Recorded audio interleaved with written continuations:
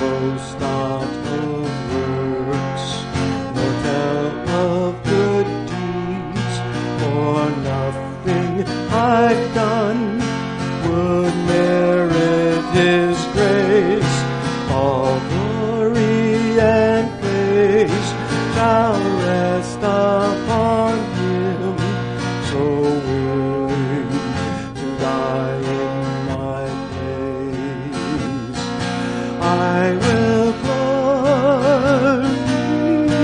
in the cross, lest His suffering all be in vain. I will weep no more for the cross that He bore. I will glory in the cross. My trophies and crowns, my robe stained with sin, 'twas all that I had to lay at His feet, unworthy to eat from the table of life, till love made provision for me. I will glory in the cross, lest His suffering all be in vain. I will weep no more for the cross that He bore. I will glory in the cross.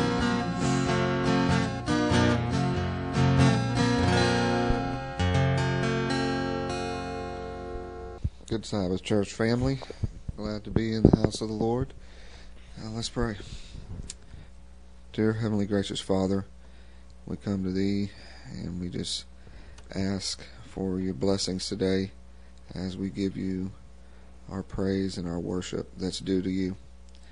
Pray for those who couldn't be with us today and for those who are to come in the future. We just ask that You will help us to open our hearts to You as You know our hearts, Lord. Ask that You will bless the message and that we will receive it and adapt our lives to conform to Your word. Ask that You will bless us as we leave this place today and go our separate ways, and help us to take what You've given us today and share it in this dark world. We ask that You will bless Pastor as he brings the message and help us again to see You in the words that he brings today. We love You and we give You all the praise and glory that's due to You. Through the name of Jesus we pray these things. Amen. Amen. Today is the Sabbath. And for most Americans, it is not a special day. Have you noticed that there are already large tents set up in front of many businesses as they prepare to make money selling Christmas trees?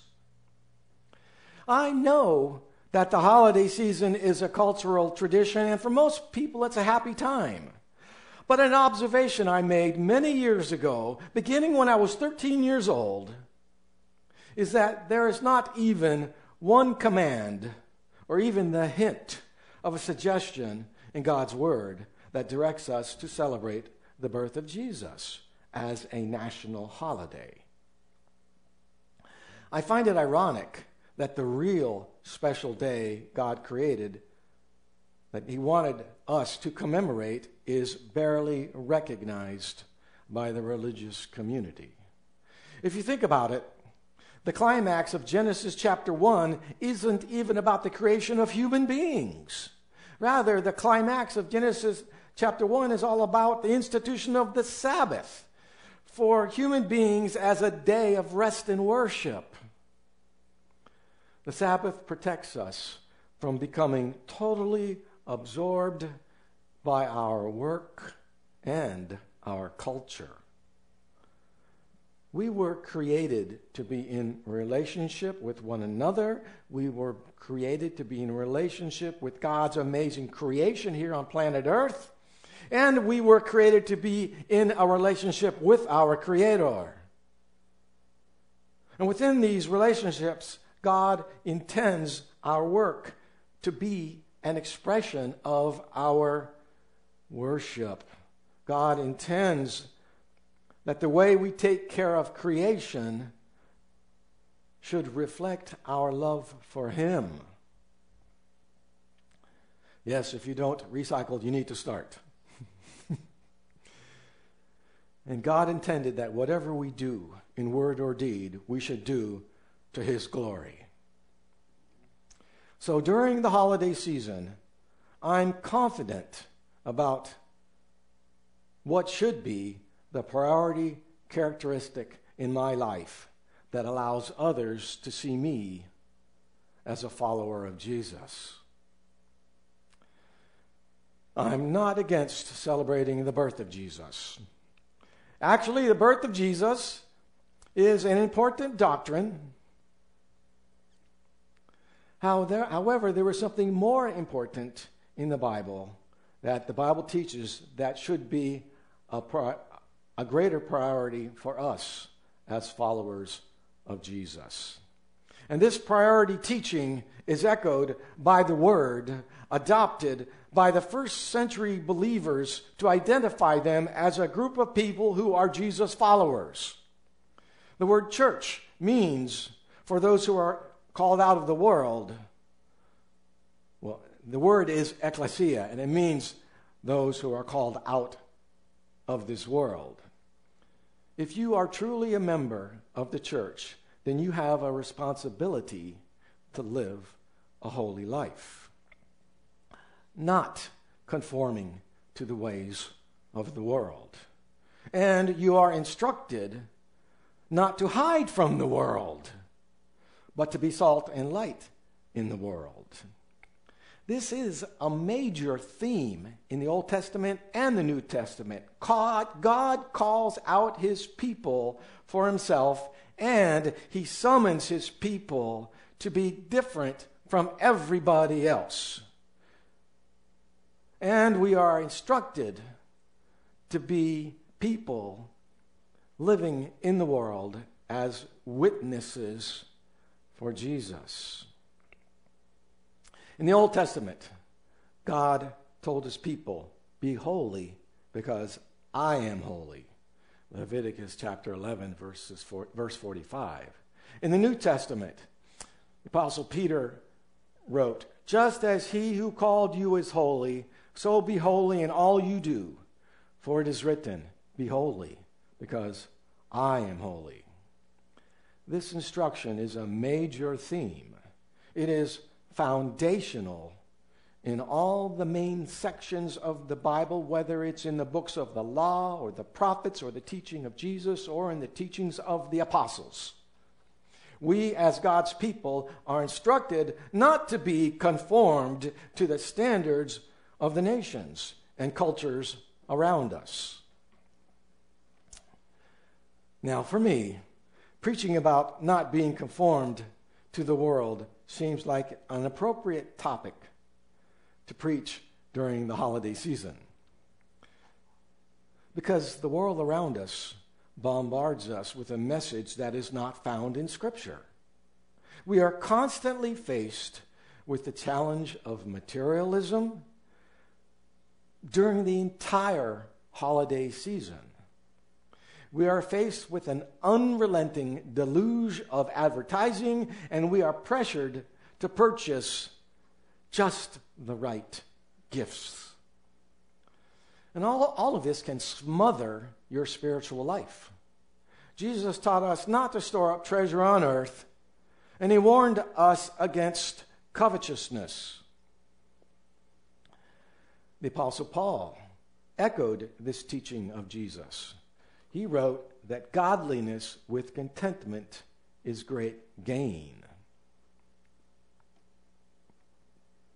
And he continued by writing that we brought nothing into the world and we can take nothing out of it. And so we are reminded of the God-fearing man in the Old Testament, Job, who said that naked I came from my mother's womb, and naked I will depart. In other words, our lives on earth are a brief pilgrimage between two moments of nakedness. We would be wise to travel light. We're not taking anything with us. There are other areas in modern life that we should also do our best to avoid conforming to. Our politically correct culture now tells us that Jesus followers are intolerant, that we must embrace other religions because all roads lead to God. So we are told by modern religion and philosophy. Well, I can respect another person's right to choose their belief, but I humbly disagree with any choice that rejects the uniqueness and the finality of our Lord and Savior, Messiah Jesus. And then there is the challenge of ethical relativism. We know what that is. All around us, moral standards have taken a nosedive. People are confused as to whether there are any moral absolutes. Relativism has permeated our culture, and it also has seeped insidiously into the church. Only a few years ago, it was almost universally accepted throughout the country that marriage is a monogamous, heterosexual, loving, and lifelong union, and that marriage is the only God-given context for sexual intimacy. Those moral standards are long gone. These days, even among churches, cohabitation is promoted outside the commitment of marriage, and even worse, same-sex partnerships are promoted as a legitimate marriage.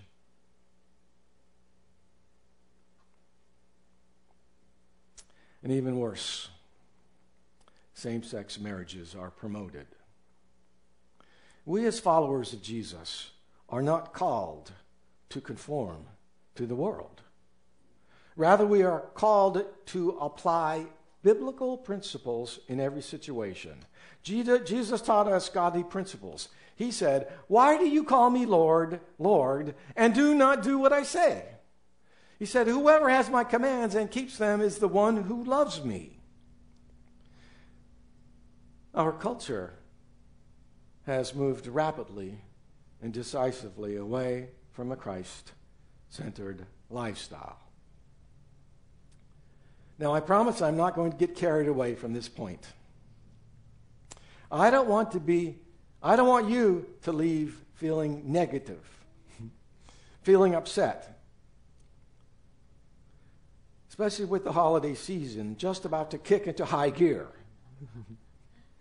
Instead, let's spend some time exploring something very positive and uplifting. Instead of focusing on nonconformity, let's focus on what I believe is the number one purpose that God has for you in your life. Do you know what God's priority purpose is for your life? God's priority purpose for your life is this: God wants you to become more like Jesus. So listen now as I quote 3 verses that tell us precisely that God wants you to become more like Jesus. The first verse I'll quote is from the Old Testament. It's from the New Testament, but it deals with the past. Romans chapter 8, verse 29. A very familiar passage to those of us who know the writings of Paul. God has predestined his people to be conformed to the image of his Son. This tells us what God had in mind for you and me. God's plan for you and me from eternity past is that he wants us to be like Jesus. Being like Jesus is the eternal purpose of God for believers from eternity past. The second verse is from 2 Corinthians chapter 3, verse 18. As all of us reflect the glory of the Lord with unveiled faces, we are becoming more like him with ever-increasing glory by the Lord's Spirit. In this verse, God's perspective has been changed from eternity past to the present. Right? If you are a believer, then God is right now, presently, supernaturally changing you from the inside out. God, by means of his Holy Spirit, is transforming you to become more like Jesus.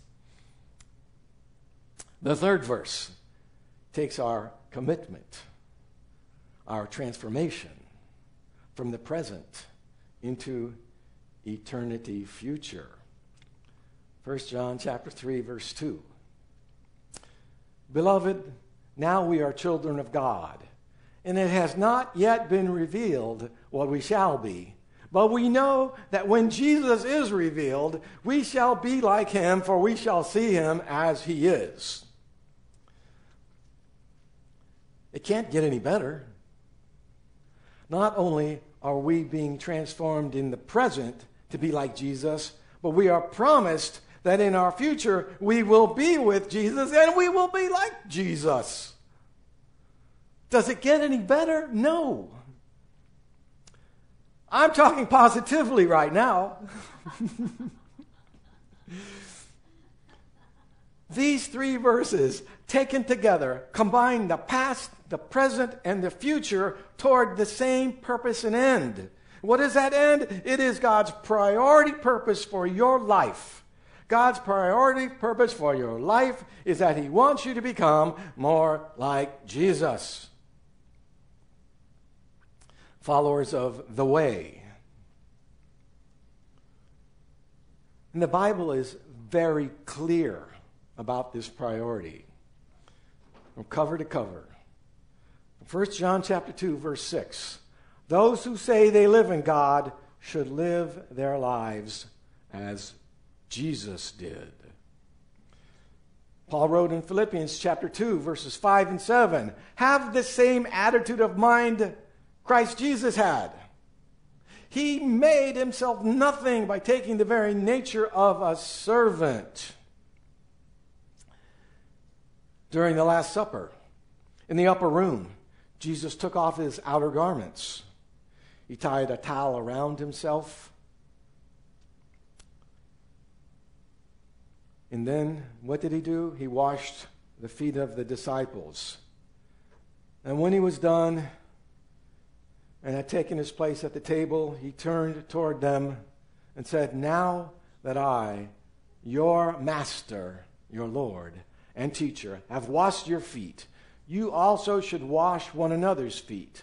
I have set you an example, and you should do as I have done for you. This was a clear message. The example was undeniable. We are instructed by Jesus himself to serve others just as he served others. In Ephesians chapter 5, verse 2, we read, live a life filled with love, following the example of Christ. He loved us and offered himself as a sacrifice for us, a pleasing aroma to God. We are directed to live a life of love. The same kind of love that Jesus had. And do you know what kind of love that is? That's the kind of love that causes you to be a servant to others, even to the point of death, if he calls us to that point.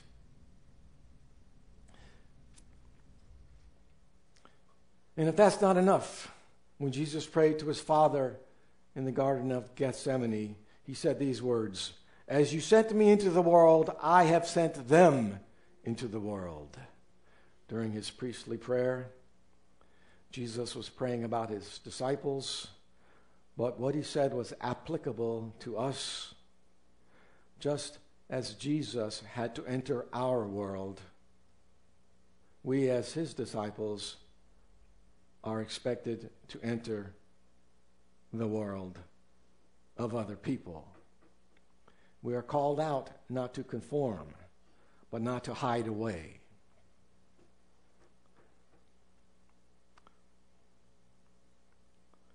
We know what the Bible says God wants for us. God wants us to become more and more like Jesus. That's what he wants. Is that what God is getting? Considering God's priority plan for each of us to become more and more like Jesus, as I hammer that concept home, how would you summarize the effectiveness of the church? I must say that the church, taken as a whole, is shallow and lacking spiritual maturity. The church lacks a spiritual relationship with Jesus. The church has become a religious supermarket. Hundreds of flavors in our country alone.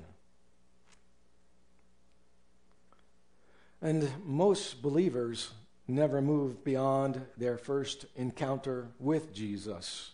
And those that do often proclaim a Jesus that I can't find anywhere in the Bible.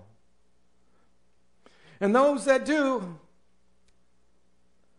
proclaim this other Jesus, well, they annoy me.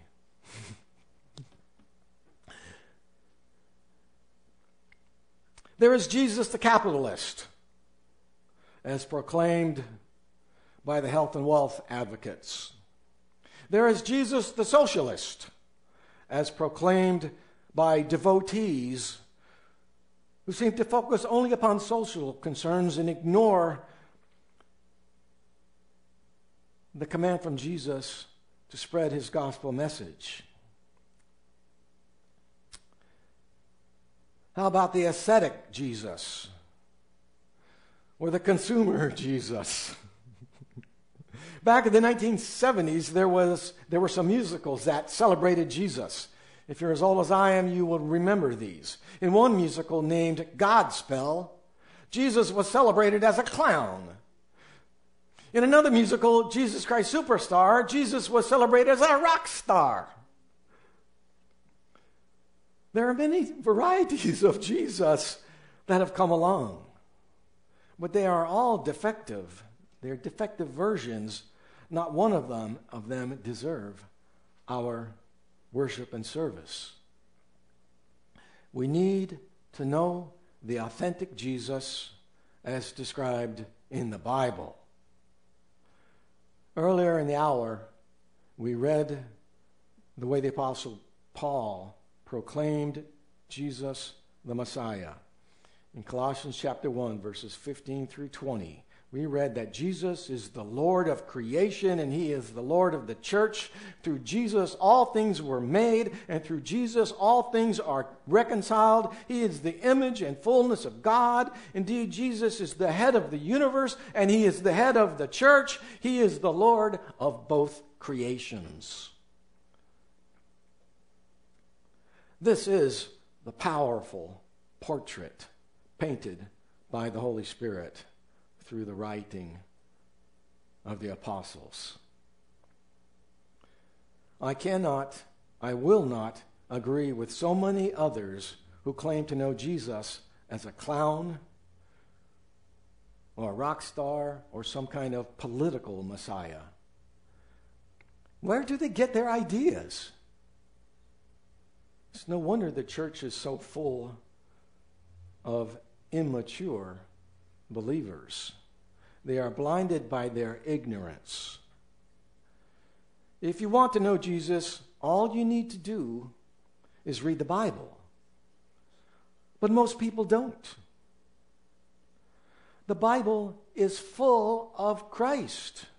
Jesus himself said, the scriptures testify about me.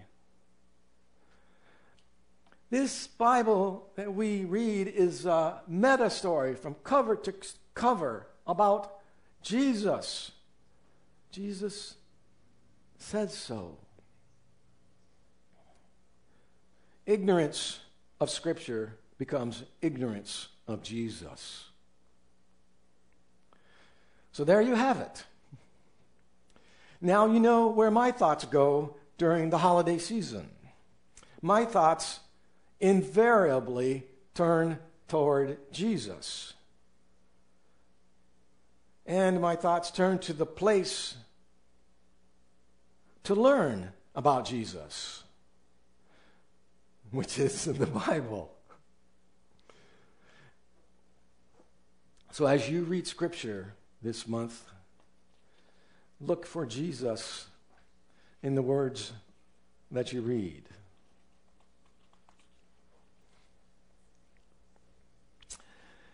As you read Scripture and you look for Jesus, look to love more fully, to trust more completely, to follow his commands more obediently. There is a clear discipleship principle in Scripture.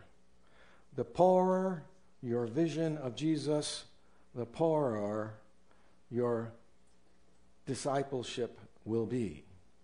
On the other hand, the richer your vision of Jesus, the richer your discipleship will be. To be more like Jesus, you need to know who Jesus is.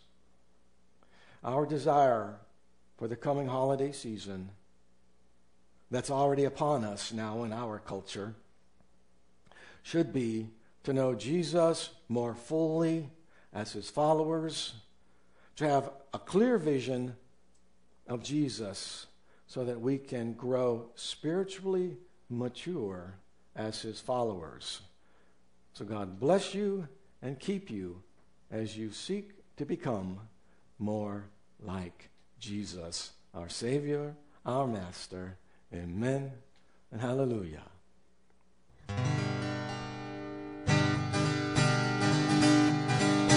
I serve a risen Savior, he's in the world today. I know that he is living, whatever men may say. I seek his hand of mercy, I hear his voice of cheer.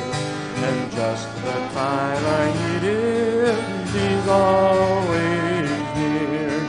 He lives, Christ Jesus lives today. He walks with me and he talks with me the long life away. He lives, salvation to impart. You ask me how I know he lives. He lives within my heart.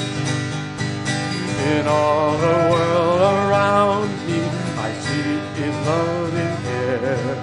And though my heart grows weary, I never will despair. I know that he is leading through all the stormy blast. The day of his appearing will come at last. He lives, Christ Jesus lives today. He walks with me and he talks with me the long life away. He lives, salvation to impart.